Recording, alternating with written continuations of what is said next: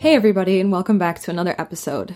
So last week we talked about what it's like to be a godly woman, and we sort of reflected on the ways that us girls grew up in the church and maybe even were affected as young adults, and the ways that we're sort of being affected now from those conditionings. And this week we're going to talk to Joe about how to be, or how it was to be, a godly man. And as we were preparing for this episode, we came across an article about a similar topic, not just being a godly man, but being a godly husband. And we were reading through it, and it kind of like brought light to the way we used to feel. And I don't know if you're like us, but sometimes we forget how serious we were about the topics. Mm-hmm. Like we forgot really how in depth they were a part of our lives. And so we kind of like to read these articles now and then because it really demonstrates like exactly how we thought. And so this article is from crew.org and it illustrates how I think mostly how Joe grew up, how his home church thought about being a man or a godly husband. Yeah. And then how obviously crew felt about it and talked to us about it. And then even like how our last church before we left the faith thought about being a man. When I was a Christian, this is what I thought it meant to be a man, basically. Mm-hmm. And it's called the 6 Tips for Being a Godly Husband. Yeah. But like I was just saying to Katie before we started recording, I think that it applies like directly to just being a man in general, especially because if you were like me, I think a lot of Christian guys kind of think their purpose is to like have a wife and lead her and maybe have kids. Yeah, you were like kind of run your household. You were brought up to be like a husband. Right. Like you were pruned to be that way. So like this list would apply to you even if you were a single man. Which is actually a little bit of an interesting thought because I always felt like I was going to be a husband, or I wanted to be a husband and I wanted to have a wife. But I always felt a little bit like guilty about that because the Bible says that it's better if you don't have a husband, or if you don't have a wife. You know, well, how Paul talks about how like if you can go without having a wife, then it's much better to do that because you can serve God better. So like while I always did want to have a wife and I really wanted to marry you and really wanted to have like that whole experience of being in a relationship with a woman, I felt like that's kind of a carnal pleasure and I have to take this route because I'm not strong enough to be a real like Christian follower of God. Because you were so like, I don't know, like I feel like the Bible was such like a literal thing to you then. Yeah, and I think was. that like to other Christians, just the way that the culture was and the Christian culture was, it was beautiful to have like a marriage, you know? But like if you were super into like what Paul was saying in the New Testament, I think that, which is what I was into. You were super into Paul. I feel like then you would say that marriage is weak. Yeah, right. It was like a weakness to have to get married. Yeah, that's so that kind of sucks. Sets you off for a great marriage off the bat when you're like, well, I guess I'm going to settle for being married, even though God would rather have me not be married. Yeah. Yeah. So anyways, this article is about 6 tips for being a godly husband. And I just wanted to read off a couple of these because it was kind of shocking what I used to believe. So tip number 1 is love God more than you love your wife. This is an issue off the bat. I mean, I like, without even reading this description of this, I felt this so much that like the whole point of marriage, and I think it even says it in this article, that the whole point of marriage is for me to become more like Christ. Like marriage isn't for the people in the relationship. Its only purpose is to honor and glorify God. So like, yeah, off the bat, I'm supposed to love God more than I loved you. Well, and even that I was supposed to love God more than you as well, but I was also supposed to obey you. It's really confusing. Yeah. So let's read this description. Yeah. Okay. So the author says, after 3 years of dating Marianne, we began to talk about marriage. A little while later, we broke up. I was devastated. While praying one night, things became crystal clear. Marianne had become an idol in my life. I cared more about what made her happy than what made God happy. It was as if God was saying, you will have no other gods before me, and if you put something or someone else in my place, I will remove it. That part, I have to say, like, struck a chord in me because I used to think that since I loved you so much and I thought that I was making you an idol. Yeah. That I thought that God would kill you. Yeah, I remember talking about that. I was scared that you would be taken from me like your mortality. Like you would just die. Like God was going to teach you a lesson because you cared about me too much and you didn't care about him enough. Yeah, like he would use your death to bring me closer to him. Yeah. I was really, really scared of that. Yeah, totally. I feel like what he just said is really accurate in terms of the way I used to think about being a man, because I felt like to be a godly man was to be in complete like subservience to God and to the obedient, like to obeying God, to following the Bible. But I also thought that part of being a godly man was to like be a really good husband to you. And for me, that was really, really difficult. I think we'll probably have an entire podcast episode about this whole concept of balance in Christian life, but this specifically was really hard because on one hand, the Bible is saying that I need to love God and put him first before anything else in my life, like devote myself to him. All of my thoughts should be about him. On the other hand, I'm supposed to be a good husband to you, which is really difficult when I'm supposed to like have this other person that I love more than you. So that was an issue. Well, also, I mean, I think that relates to the metaphor that people use that you're married in a way to Christ, or that he is the bride, that Jesus is the bridegroom, you know, and it, in a way, like we are married, you know, to Jesus. I mean, we're in this marriage with 3 people and like one of them is the head, but you are also the head, the physical head, but like I'm also humanly head a of servant to him. Yes. Yeah. It's just really confusing. It's really hard to balance like who's getting the attention. It's almost like, I mean, we've said it before. It definitely is a third wheel. It's that you have to like look out for Jesus, this other person. I think like even more than this having to do with marriage, my idea of a godly man was a man who put God above everything else in his life. Yeah. And I think in some ways I did that. I took that really seriously and I really tried to do that. But yeah, for me, God was above everything else, including you, which like sucks to say that, but I feel like that was my intention, was that God would be higher than anyone else, higher than my family, higher than my career, higher than my happiness, higher than my fulfillment in my life, higher than anything. It was always God was what I was going after, and anything else in my whole life was unimportant compared to that. Well, I respected that and I supported that. Yeah, right. I know. It's weird. It's a weird, weird situation being married as a Christian. The next thing on this list of how to be a godly husband is to be a spiritual leader. It says, your wife probably came into the marriage with some idealized image of you two beginning each day around the breakfast table with some fresh squeezed orange juice doing your devotionals together. She imagined you leaving for work and saying, I'll be back this evening and we can have more devotions again. Okay, all right. Did you feel that way? No, I feel like this part is really insulting. I know. Then it goes on to say, about a month into the marriage, your wife was probably thinking, what happened? Reading the scriptures and praying together is so important.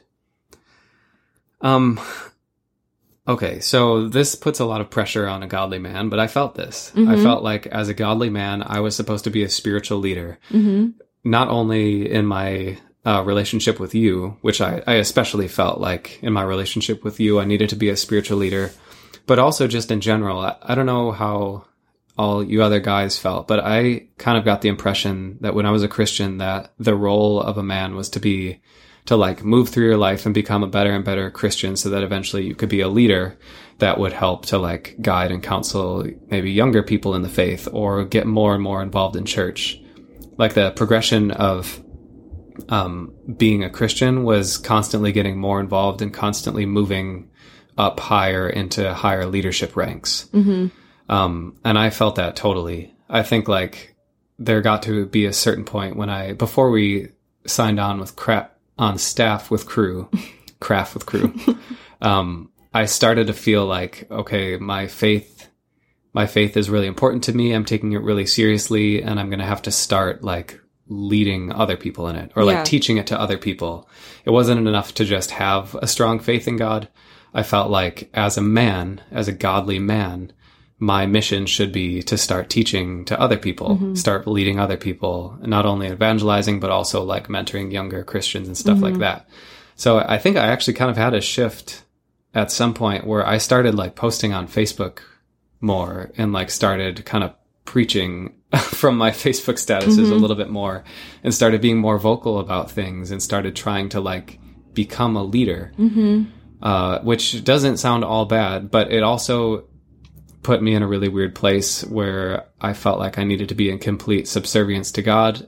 And I also needed to be a really strong spiritual leader, but I also needed to be super humble and like not think anything of myself and not claim to have any knowledge for myself, but only what God has given me. So again, it's just kind of a really like confusing place to be in. Well, it's confusing. It's another area where it's really hard to have that balance. I think as just as a person. Right. We talked about it a lot, like just trying to be meek, but also being strong, or being a servant, but also being a leader. It's just like obviously they tell you like, okay, you need to be a servant to God and servant to others, but also like a leader to others. And it's like, it's easy maybe to say it, like to tell someone that and like to put it on paper. Oh, here's where you're serving. Here's where you're leading. But like inside your brain, I think like it kind of gets all messed up, and it leaves you feeling more like two people and not really knowing who you are. Right. Absolutely. Know? It's one of those things that seems like on paper, it kind of sounds like an interesting concept. Like, the idea that like a true leader is the most humble, or like, you know, that kind of an idea. It sounds good and it sounds really admirable. And maybe it is in some ways. I mean, even as I'm thinking through it, I'm like, that sounds good. That sounds right, you know? There is some truth to it that you, like, if you're a leader, you don't want to be like dominating everyone. Yeah. You have some humility. But on the other hand, I think you need to also have some self-respect and like trust in yourself and believe in yourself if you're going to be a capable leader that's going to actually help anyone do anything. You need to like believe in yourself. So that actually leads perfectly into the next point. Number 3, being a godly husband means that you lead with humility. It says that in Philippians 2:3, do nothing out of selfish ambition or vain conceit, but in humility consider others better than yourselves. So here, that's literally better. That is a perfect example of how I felt. How I thought that you needed to be a godly man was that I needed to consider other people better than me. I don't know. Again, I don't think there's necessarily anything like evil about this, but it also leaves you in a really confused place. It left me in a really confused place. Because again, on one hand, I'm trying to build up my knowledge and I'm trying to become secure in my faith and trying to understand my position in God's eyes and start to teach people and start to be a leader to other people. But on the other hand, I'm supposed to not think anything of myself, not do anything because of my own ambitions, which was difficult for me because when I started to like get into leadership or start to help mentor other people, I realized I really love doing this. But I felt like I was sinning because I loved doing it. Because you loved being in a leadership position? Yeah, right. And I liked being in a leadership position. Who doesn't? Like, you know, who doesn't like having a little bit of authority and like having people look up to you and look to you for answers? I loved that. I'm free to admit it now. I don't think I ever would have admitted it then, because at the time I felt like I shouldn't be like getting any personal enjoyment out of this. Like this is becoming pride for me. I'm becoming prideful. I need to just be humble. But then how do you be... But then how can I lead anyone if I'm like, if you're like so just like scared? Yeah, so scared, so meek, so like, you know, I don't know, like kind of that body posture of being like hunched down, like shoulders in and just like kind of like timidly looking out of the corner of your eye. You know, please, I'm not prideful. Please don't look at me. Exactly. I don't know. Like I think nothing of myself. I only think of God. But how do you lead from that place? And I'll teach you some stuff that I know. If you wanna feel the same way I feel. I'm nothing without Christ. But right. But come over here and I'll teach you, and you could feel this way too. It's really weird. I had a really hard time with that. It's really hard for me too, because I think, maybe I don't want to put words in your mouth, but I feel like the thing, or one of the things that you were attracted to in me, was that I was like strong and confident in certain areas. I think anybody is attracted to confidence in another person. Yeah. But I felt like I needed to be as humble as possible and as meek as possible and never do anything for my own enjoyment or my own ambition. And so I felt a big like disconnect there. I wanted to be an attractive person for you, and I wanted to be an attractive person for myself, like someone that I was proud of and could look up to.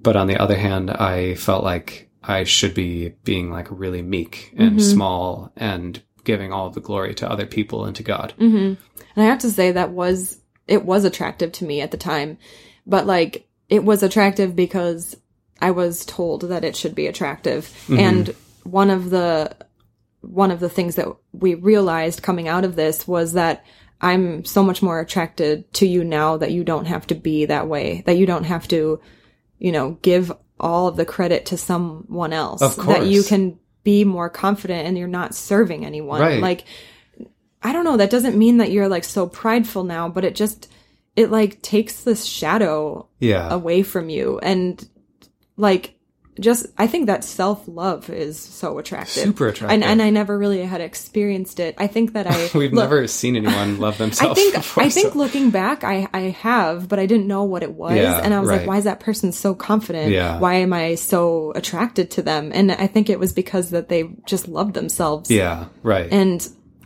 I don't know. Yeah, that was a big realization. Yeah.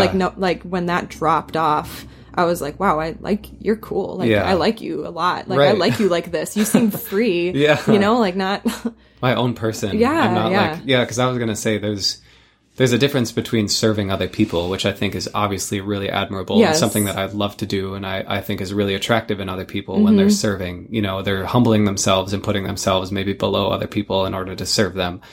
But that's different than your identity being someone who's less than everyone else, and your identity being someone whose main goal in life is to be essentially a slave to this authority that's over them. That's very different than a self-assured, confident, capable person who's an individual who chooses on occasion to like serve others. That's a very different thing. And I think when I was Christian, I had a hard time differentiating between those two things. Well, and I think the Bible like calls you to the one that's like total devotion, total surrender in every breath. It's very different. So I felt like I needed to be totally surrendered, totally humble, totally small beneath everyone else, in order to be a godly man. But it says that number 4, I also need to have godly courage. Okay. Yes. 1 Corinthians 16:13 gives a clear definition of biblical masculinity. It says, "Be on your guard, stand firm in the faith, be men of courage, be strong." Okay, so we talked about this a lot before. This is like, I know the answer to this question, but like, wasn't it confusing to have to be strong, but yet be meek? Right. It was absolutely confusing to be strong, but to be meek. Yes, that... like, how does it apply? It tore me apart, honestly, because I was really drawn... This is the other thing. I was really drawn to Christian men who seemed really strong. Yes. I was just talking to someone in the Facebook group about this guy named Matty Montgomery, who's the lead singer of a band For Today, like a Christian death metal band.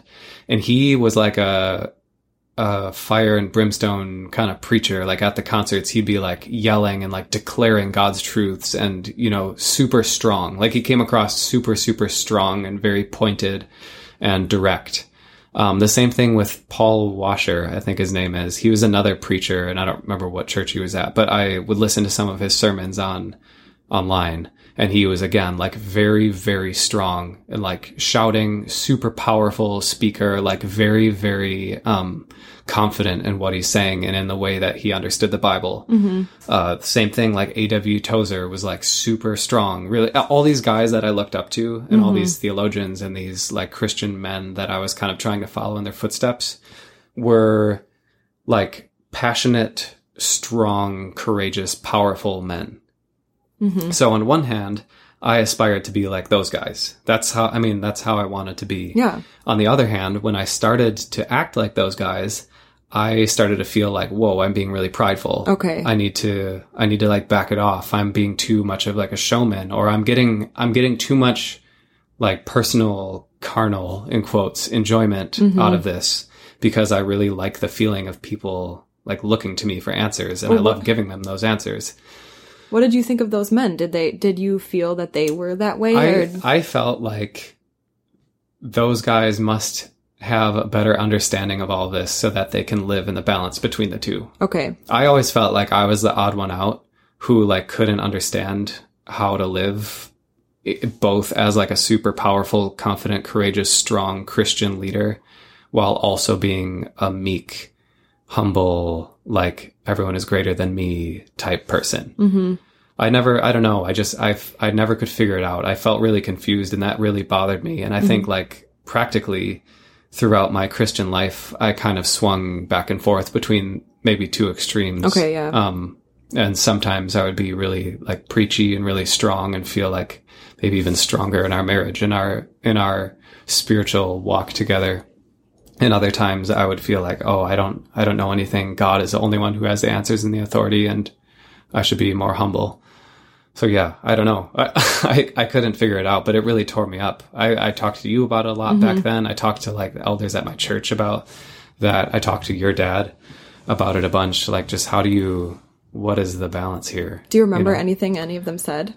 I never felt satisfied in any way. It was like, you should pray to God and he'll help show you the balance. Okay. Or like, I feel like that is the answer that you get a lot of times that you have problems. Yeah, which is that answer is basically like, I don't know, and I don't want to try to help you figure it out. Go to your room and think about it more by yourself, and maybe you'll come to a conclusion. Well, it's more, I mean, to their credit, it's more like if you have one thing that you trust above all others, then why not go to it all the time? Oh, yeah, of course. But if it's not like directly speaking to you, it can be hard to be a young person who would just love some practical help.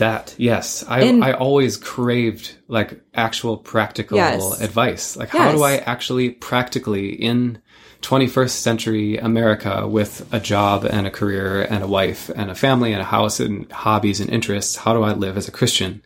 I always wanted practical advice, because God doesn't give you anything practical. Yes, well, the book is from 2,000 years ago, so it's not talking about you having a desk job, you owning a house, you know, having like a modern family, going out with friends to like Applebee's, and like, you know what I mean? You would always ask, we would talk about this all the time, you know, like, how am I supposed to live for God minute by minute, you know, day by day, if I'm just doing like this normal life that everyone else is doing? Like, everyone else goes to a job, a 9-to-5 job. Everyone else like mows their lawn. Everyone else like has to go, you know, visit their parents for like dinner and like, I don't know, like do yard work on the weekends, whatever. I can't, you know, just regular life.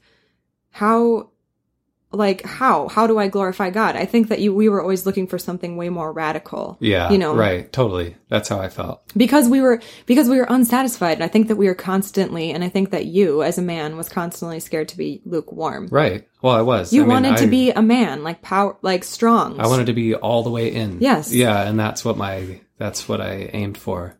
Mm-hmm. The last part of this section about having godly courage, it clears everything up for us. Okay, it says, and the essence of courage is to have such a great fear of God that you fear nothing else. So basically what it's saying, you shouldn't have courage because you trust yourself or you trust your own strength. You should have courage in this external force. That way you can still remain like a humble baby, but you can still be strong because you have like a strong lion God that's invisible, but he's going to take care of you. Wait, oh my gosh, wait, read it one more time. Read it one more time. The essence of courage is to have such a great fear of God that you fear nothing else.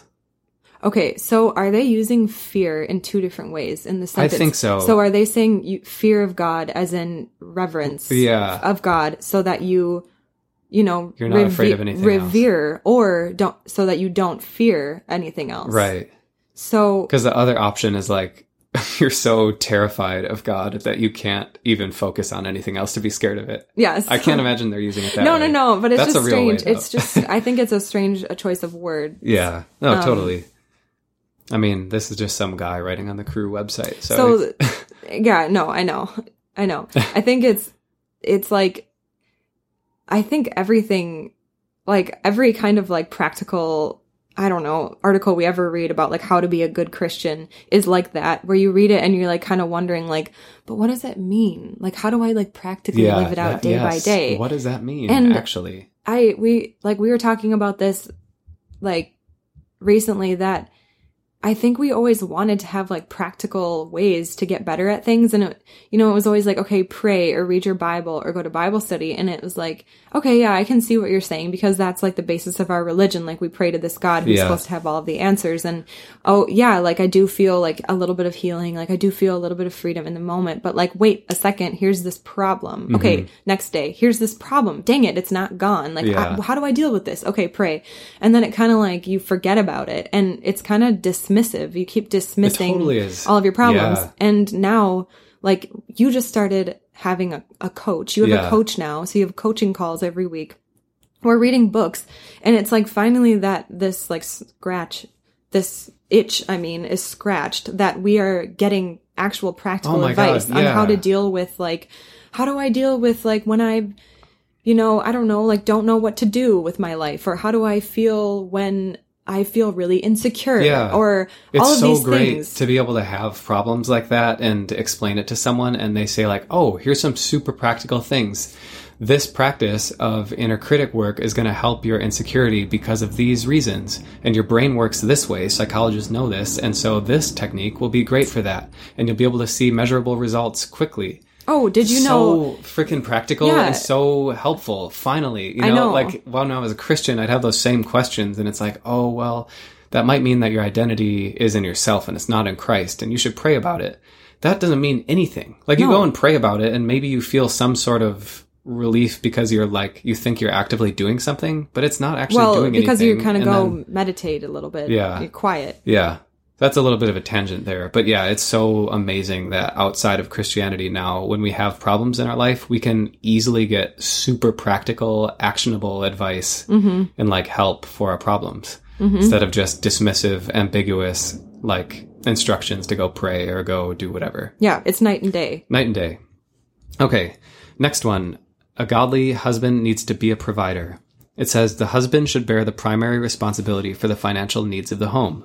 In fact, 1 Timothy 5:8 says, if a man fails to provide for his household, he is worse than a pagan.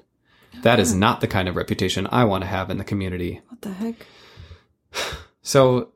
All right, so once again, how do you feel? I'm so shocked. How do you feel with this? How did you deal with this pressure on you all the time? I expected, my whole life, I grew up to expect that this is how it was going to be. So it never felt like, there was never a time when I like heard this and had to all of a sudden take this pressure on. It just kind of like, from the time I was a little kid, I always knew that I was going to be the one who was like the provider for the household. So there wasn't a moment of pressure, but that pressure existed all the time. And I felt it. I felt it often. I felt like I needed to get a certain job because I needed to provide for the household. And I felt like even if I hate my job and like hate doing what I'm doing for 8 hours a day, it's my duty, my like eternal spiritual duty to do this work, because my job isn't to enjoy my life. My job is to provide for my family. So again, it kind of fits in with everything else that like, I need to set aside like my enjoyment, my fulfillment, my desires in my life in order to serve my higher calling, which is my calling to God. And in this case, it means I need to provide for my family. And I don't know. I don't think that there's anything wrong with one person in the relationship being like the primary moneymaker for the family. I don't think there's anything wrong with that. I think that there is something wrong with it always having to default to the man, and the man just having to deal with that pressure and not being able to like ask for help, you know? Yeah. And I think it's like bad when you're saying that, like, if you don't provide for your family, you're worse than a pagan. Yeah. What in the world is that all about? Because I feel like most Christians wouldn't think that's true. Is that like, is he talking about like if you abandon your family? No, It's all about context, Katie. Oh, okay. I'm sorry. Excuse me. But yeah, so that pressure was real and practical. And I think like the town and the society we grew up in, it's kind of expected that the man is the breadwinner. At least when we were younger, I think that stigma is changing a lot, like in the culture, but, not according to the Bible. The Bible is supposed to be the provider. I mean, the man in the Bible is supposed to be the provider. And that was what I expected of my life. Yeah. I feel like when we were talking, you said that, and this goes along with it, because you said that you always have to be extremely disciplined at all times. Oh my gosh, yeah. Like, how did that affect just your regular life? Like, how did that affect, like, having fun, or, I don't know. That is a good point. Discipline. Actually, if there was one like aspect of godly manhood that I felt like I latched onto more than any other, was discipline. Mm-hmm. I felt like I needed to be a disciplined worker in order to make enough money to provide for my family. I needed to be a disciplined leader and always kind of keep track and keep tabs on where your spiritual life was, because like you were responsible for me. Vice versa. Sorry. I was responsible for you. You were like my duty to take care of you, you know? So I felt that pressure, and it's a lot of pressure. And it's not that I didn't like the responsibility of it, but like, how in the world can a person be expected to fully express their self and fully grow into who they are and like fully express their masculinity or femininity if they feel like they have this eternal calling on their life to be responsible for another adult? Yeah. You know? Yeah. And it's not fair to you, you know? But yeah, discipline. I felt like I needed to be the most disciplined in my Bible study and in my prayer. Mm-hmm. I felt like a man was like a strong, unshakable force of discipline and of consistency and of like knowledge and all of that. All of those things are good traits, I think, but I think that they become toxic when that is what's like expected and required of you.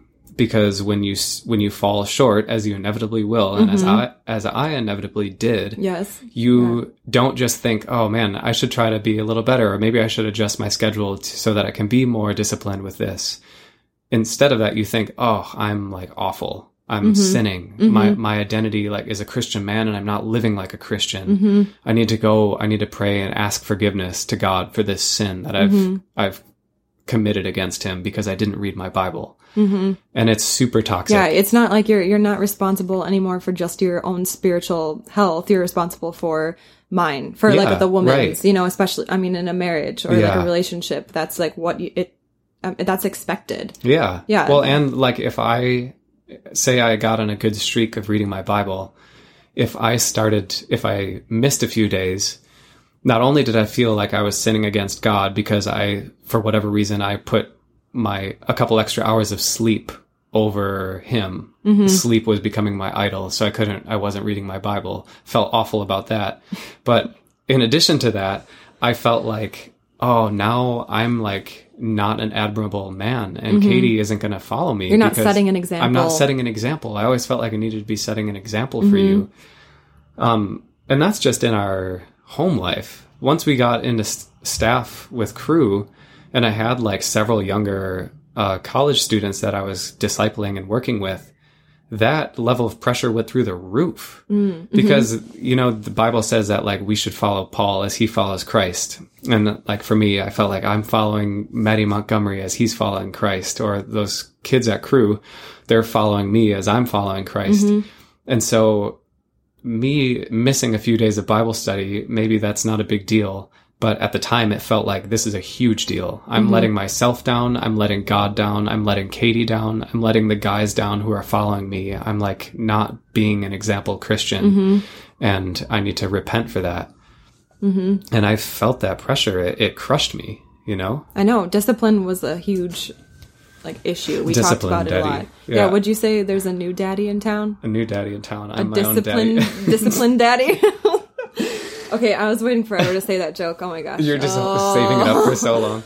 Okay. So all of this stuff was just a crap ton of pressure all the time to be a certain way. Like we were saying earlier, I felt like on one hand, I had to uphold my image as a Christian leader. I needed to be super disciplined and really consistent with my Bible study, because not only was my own spiritual life dependent on it, so was yours, so was the kids who I was leading in Cru. And it just became really toxic. It's impossible to maintain perfect consistency in like anything, you know, and especially in this, when you're trying to read like the most boring book ever, every day, same thing over and over again, it's inevitable that you're going to miss some days and that you're going to slip up, or that you're going to like look at porn one day and then feel awful about yourself. And each of those things took such a toll on my view of myself. Like, it really cut down my identity. It wasn't just a little mistake. It like cut me to the core of who I thought I was. And just kind of further perpetuated the low self-esteem, low self-worth view of myself that I had. Mm-hmm. Yeah. Speaking of self-esteem, self-worth, let's talk a little bit about emotions and kind of how they played or didn't play a role in your Christian life. Like, do you think that it was acceptable for you to have emotions? If they were the right emotions, Mm-hmm. yeah. I felt that anger was, for the most part, was sinful, Mm-hmm. because I felt like it was, it was like negative, and it was violent, and I should be slow to anger, and I should be loving and peaceful and Mm-hmm. kind. Unless it was like something super Christian or super like unchristian that I was mad about. Oh, yes. Like yeah. if somebody was doing a really bad sin, then Yeah. it was maybe good for me to be angry.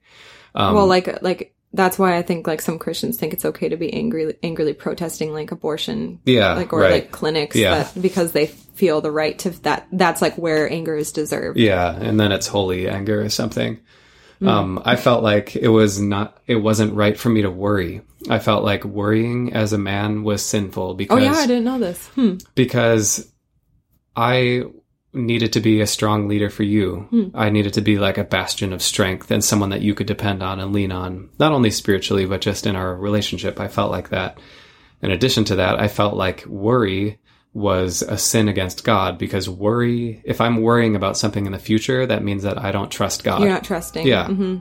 So there was a lot of pressure to not worry about things. Mm-hmm. So when you naturally worry about stuff coming up in my life, not only would I feel bad because I was worried about those things, I would additionally feel bad because I felt like I'm also sinning against God and I'm not being a very good Christian because I'm even having this worry. Do you think this is why we like are constantly so in our heads all the time, monitoring every one of our thoughts? Yeah, absolutely.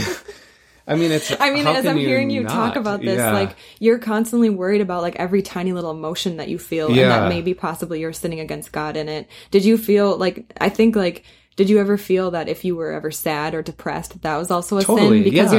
you're not, you don't have the joy of the Lord. Like you're maybe Absolutely. not saved if you're not happy or whatever. I had this experience where I went to this Bible study, this like big men's Bible study in my hometown. There were like 40 or 50 guys, and we'd go to this barn. And to me, when I first started going, it felt like this is exactly where I want to be, because these 50 guys were super committed to God. Like they were all really fundamentalist. A lot of them went to just these two churches in my town that had really fundamentalist beliefs and stuff. And all of these guys who ranged in age from like 18 to 70 were so passionate about God. They like really cared about following him, exactly all of that. And so, what were we talking about? Emotions and sadness. Oh yeah. Yes. Right. So anyways, there was a time I brought your dad with me to that Bible study because I had been loving it so much. And at that Bible study, your dad was talking to the leader at the end and was saying to him, like, I don't feel joyful. I don't feel the joy of the Lord. I don't feel like happy, or it's really hard for me to feel grateful. Cause in churches and stuff, they tell you like, you should feel so grateful for what Jesus has done for you. And your dad was saying to that guy, like, I have a really hard time feeling that joy. I feel depressed. And the Bible study leader, who I respected so much because to me, he was like the image of a great Christian man, said to your dad, you must not be saved because Christians are filled with the joy of the Lord, and you should pray to God and ask that he come in and fill you and give you his joy. Did he say that exactly like that? Did he falter? Did he like have like maybe? Did No, he say maybe? absolutely no, because the other part of that is that this guy who I looked up to was a very strong like leader. He spoke very confidently about what he believed the Bible to say. So he said that to your dad, and I was like, felt awful for bringing your dad in the first place, because that's like the worst answer. If your dad's been a Christian for 40 years or whatever, and then comes into this Bible study, and this guy is like, "Oh, you're not actually." And Christian. he's like, "Oh, hi. Like, as a human, I'm reaching out because I'm actually depressed. Yeah. Can you give me some help? Oh, let me just like make you a little bit more scared and Yeah. say that you're probably not saved." Right. Like, that is like exactly, that makes me so mad. Yeah. Like my dad. Poor dad. Oh, I like almost want to cry. Like, I love my dad so much. And like, if you're in the church and you're like hearing that kind of stuff, you're not getting helped. Like, if you have like clinical depression, or if you like just like are stuck in a way of thinking that makes you feel like kind of sad every day. We talk about this all the time, that your mind like can just learn or be addicted to just certain behaviors. Right. That like, if you relate to the world always like as Charlie Brown when he's like walking away, like do do do do do. Like, if that's how you see your whole life, then like that's how you will see everything that happens to you. And it has nothing to do with your salvation. No, it just like has something to do with your brain. Right. So, to long answer to that question, yeah, I felt like if I was sad or if I was depressed, that too was a sin against God, because it meant that I wasn't grateful for what God has done for me. So another one would be, like expressing my need to be cared for. I have always had a really hard time expressing to you that like I would want to be like loved or held or like cared for, because in my mind, I was always supposed to be your leader. I wasn't supposed to ever need anything. Like, neediness as a Christian man was a no-no. You do not want to be needy. Even just like wider than that, culturally, it's not acceptable for a man to be that. But I think that even there was that extra bit of pressure as a man in the church that like you got what you needed from God. Yeah. You got what you needed from God, and then you sent it down the line. Exactly. Like, and that so, is exactly it. Yeah. So like you're getting this. What are you getting from God? Like, now we know that we weren't getting much. You know what I mean? Like, and well, that's the frustrating and like thing. at least I have you who's giving me a physical, I don't know, attention. You hug me, give me real advice, like all of that. And and it's not that we didn't ever like talk, or I didn't ever give you love. Yeah. But like where you, I don't know, where you like went to, like the source of where you went to get that was God. And you didn't think of coming to me and telling me spilling all of your problems, because that would be weak. Right. That's what I felt. If I were to come to you and like spill my worries to you, or come to you and be like, I feel so just like down today and I really just need like love. I would never do that, because I felt like that is not my duty as a Christian man. I need to be strong. I need to depend solely on God, not on anyone else, not on anything else. I need to depend on God and be a strong person that you can lean on, or a strong person that the men under me can lean on. And if I have struggles and if I have worries and if I'm feeling bad, then I just need to go to God. I always felt like if I'm having a bad time in my life, like if I was feeling extra worried or particularly depressed or really down about something or really needy, I would always feel like it's because I wasn't consistent enough reading my Bible, and so I haven't been meditating on the Word enough, and that's why I'm feeling bad. Or like my prayer life is off, and that's why I'm feeling bad. Or I've been struggling with lust a lot lately, and that's why I'm feeling so bad. It's like it's evil from the world that's getting in and messing me up, and that's why I'm feeling so needy. And so anytime I had any problem as a Christian man, I felt like it's my fault. I need to go back to God. And it's exhausting. Oh, it's so you were so exhausting. fundamentalist. I totally was. You were, and you were an amazing leader in Christ. Oh my gosh. It almost killed me. And it almost killed us, you know? Yeah, totally. And it's so frustrating now. And like looking back at it all now, it makes so much sense why at this point in my life, I feel like I need to unlearn living my life out of my brain so much. Like, being so caught up in my thoughts all the time, and being so guarded of my words all the time, and being so guarded with what I share with you or with other people, and so guarded of what feelings I'm allowed to feel. It was just so constricted. Yeah, exactly. I needed to force myself into this really unnaturally small box so that I was subservient and humble before God. But I also, within that box, needed to be a really strong and courageous and powerful leader and lead people. And also, if I had any questions with that, I couldn't really go many other people for it. Or if I did go to other people, they would just direct me back to God. So that wasn't super helpful. It's just a crazy, constrictive, binding, confusing, dark, lonely place to live your life from. Yeah, it is. It's so crazy. I want to talk a little bit more about that Bible study. When we were talking about this, you were telling me that, it kind of like goes back to the balance of between being strong and meek. Like you were saying, like you said that there was this one time that everybody was sort of like crying out to God. Oh, yeah. And I want to kind of hear about that. Yeah. So another part of being a godly man to me was being as righteous as possible. And so for me, I was really preoccupied with sin, or rather preoccupied with avoiding sin. Mm-hmm. And I think like with a lot of guys, that is like lust.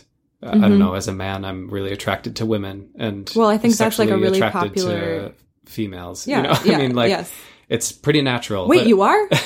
But at the time, it felt super unnatural. Like any feelings I had of attraction towards a woman, I felt like it was my evil, carnal side of me that was trying to come through and derail me from my Christian walk. Mm-hmm. So that in and of itself is like a nightmare scenario where I'm just constantly fighting against my own nature, thinking that my natural biological instincts are evil and sinful, and constantly having to push that down. That's another topic.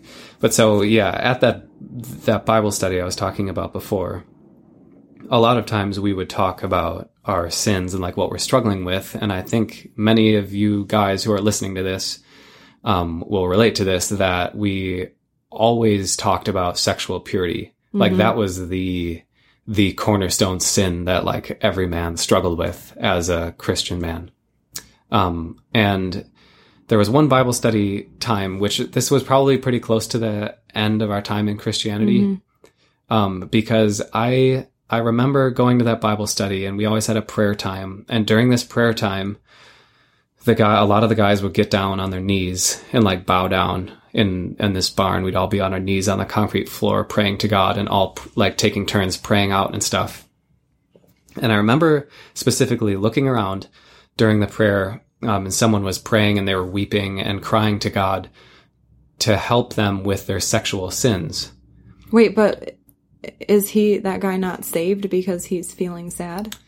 It's confusing. The rules change whenever you want them to. Oh, okay. So, all right. Yeah. All right. So, I opened my eyes and I was looking at this guy as he was praying, and I was looking around and seeing all these other guys bent over, like weeping and on their knees. And I thought to myself, every week we do this. Every single week. Yeah. All 50 of us are on our knees, literally on our knees on this cold concrete floor, crying out, like literally crying out to God, sometimes shouting and like weeping out loud in these really like expressive, drastic ways, because we're so passionately wanting to follow Christ. And we're asking God to save us from our sins and take these sins away from us. And looking around that room, for some reason, something clicked where I thought, I do not admire these men. Yeah. I don't admire these guys. They're in their 40s and 50s, and some of them older, and they have families and they have these Christian legacies behind them. And like, as a human, as a person, as a man, a masculine man, I do not respect these guys who are like weeping on the floor to this invisible God to give them assistance so that they can stop looking at porn on their computers. Yeah. It was so freaking like pathetic. Yeah. And it was, I don't know why it dawned on me at that point, but I had been that way. My whole Christian life, I had been that way. So pathetic. Mm-hmm. Like, instead of me going and like actually getting help with the things that I struggled with, I would just always think, oh, woe is me. I'm struggling with this sin again. Oh, I am not a very good Christian. I need to pray more. Over and over. Same sin. The same sin. And these guys same are struggling cycle with the same sexual purity issues for 30 years, crying out to God over and over again. And I just felt like I do not want to be like these guys. If I remember thinking, if I get to be 50 years old and I am in the same position where all these guys are right now, I am going to, like, what will I have done with my life? That's some good insight. Yeah. And I stopped going to that Bible study then. Was that the last time? Yeah, because it was just such a rude awakening. I could never see it in the same way again, because up until that point, I had gone to that Bible study and I observed the other guys like crying out and being so emotionally taken over by their devotion to Christ and them bowing down and stuff was so moving to me and so admirable to me. And I loved it. I felt like this is who I need to be as a man, is like totally surrendered to God. But that night, for whatever reason, I just felt like this is not admirable. What am I doing? And was it more than just like not being admirable, but like how are we going to change? Or like who's free from this? Well, so that's another part of it that led to my deconversion down the road, but was that I realized that these men had been outstanding Christians doing everything right. And they've been praying to God for years to help them stop looking at porn on their little computers. And God can't even help them with that. Yeah. So that is kind of a separate issue, but that was a big deal because I was like, what the heck, God, like you command us to be holy and I want to be holy so bad. And every freaking day I'm praying to you multiple times a day, begging you to help me to be holy. But for some reason you're just like not helping me or you're testing me every day. And like, it's the thorn in your side. Yeah. It's just like so stupid and confusing. And I don't know, at a certain point, I feel like I just woke up and looked around and I saw these guys who in my mind were these strong, powerful Christian men. And I realized you guys are not strong. You know, it wasn't as clear cut as that at the time. It's easy for me to look back on it now and say, this is what I thought. But like at the time it was just like, oh, I don't want to be like these guys anymore. I'm headed down a weird path. If I keep going to this Bible study and if I keep relating to God and to my own life in that way. I think that's a thought we had recently, and I wrote down in my note that I'm glad I don't have to be a loser anymore. Yeah, totally. Oh my God, that's what it is.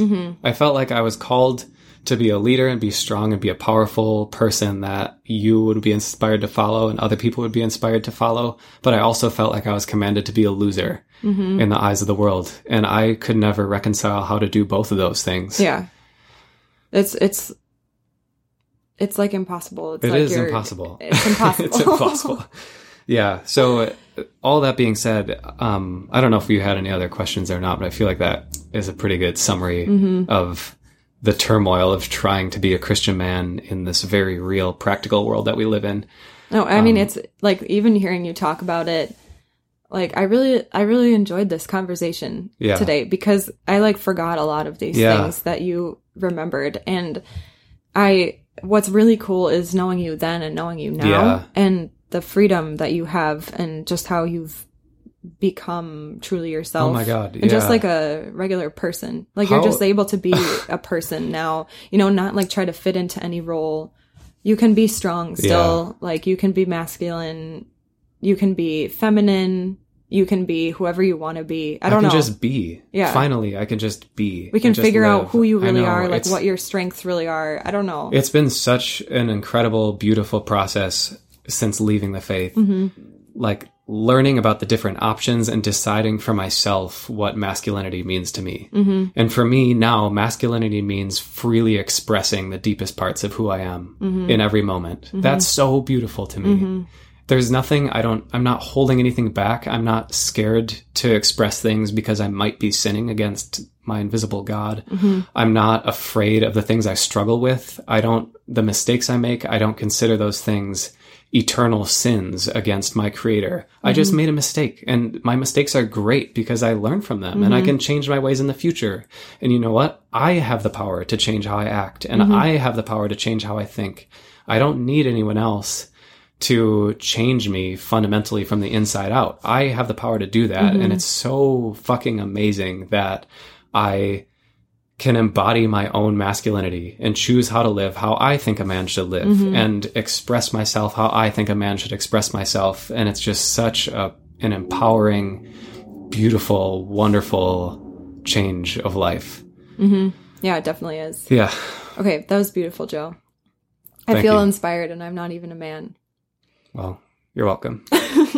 Okay. So if you guys like this conversation today and you want to talk more about it, you can find a discussion about it on our Facebook group, our Patreon, or our Instagram. When this comes out, we'll be posting this episode there.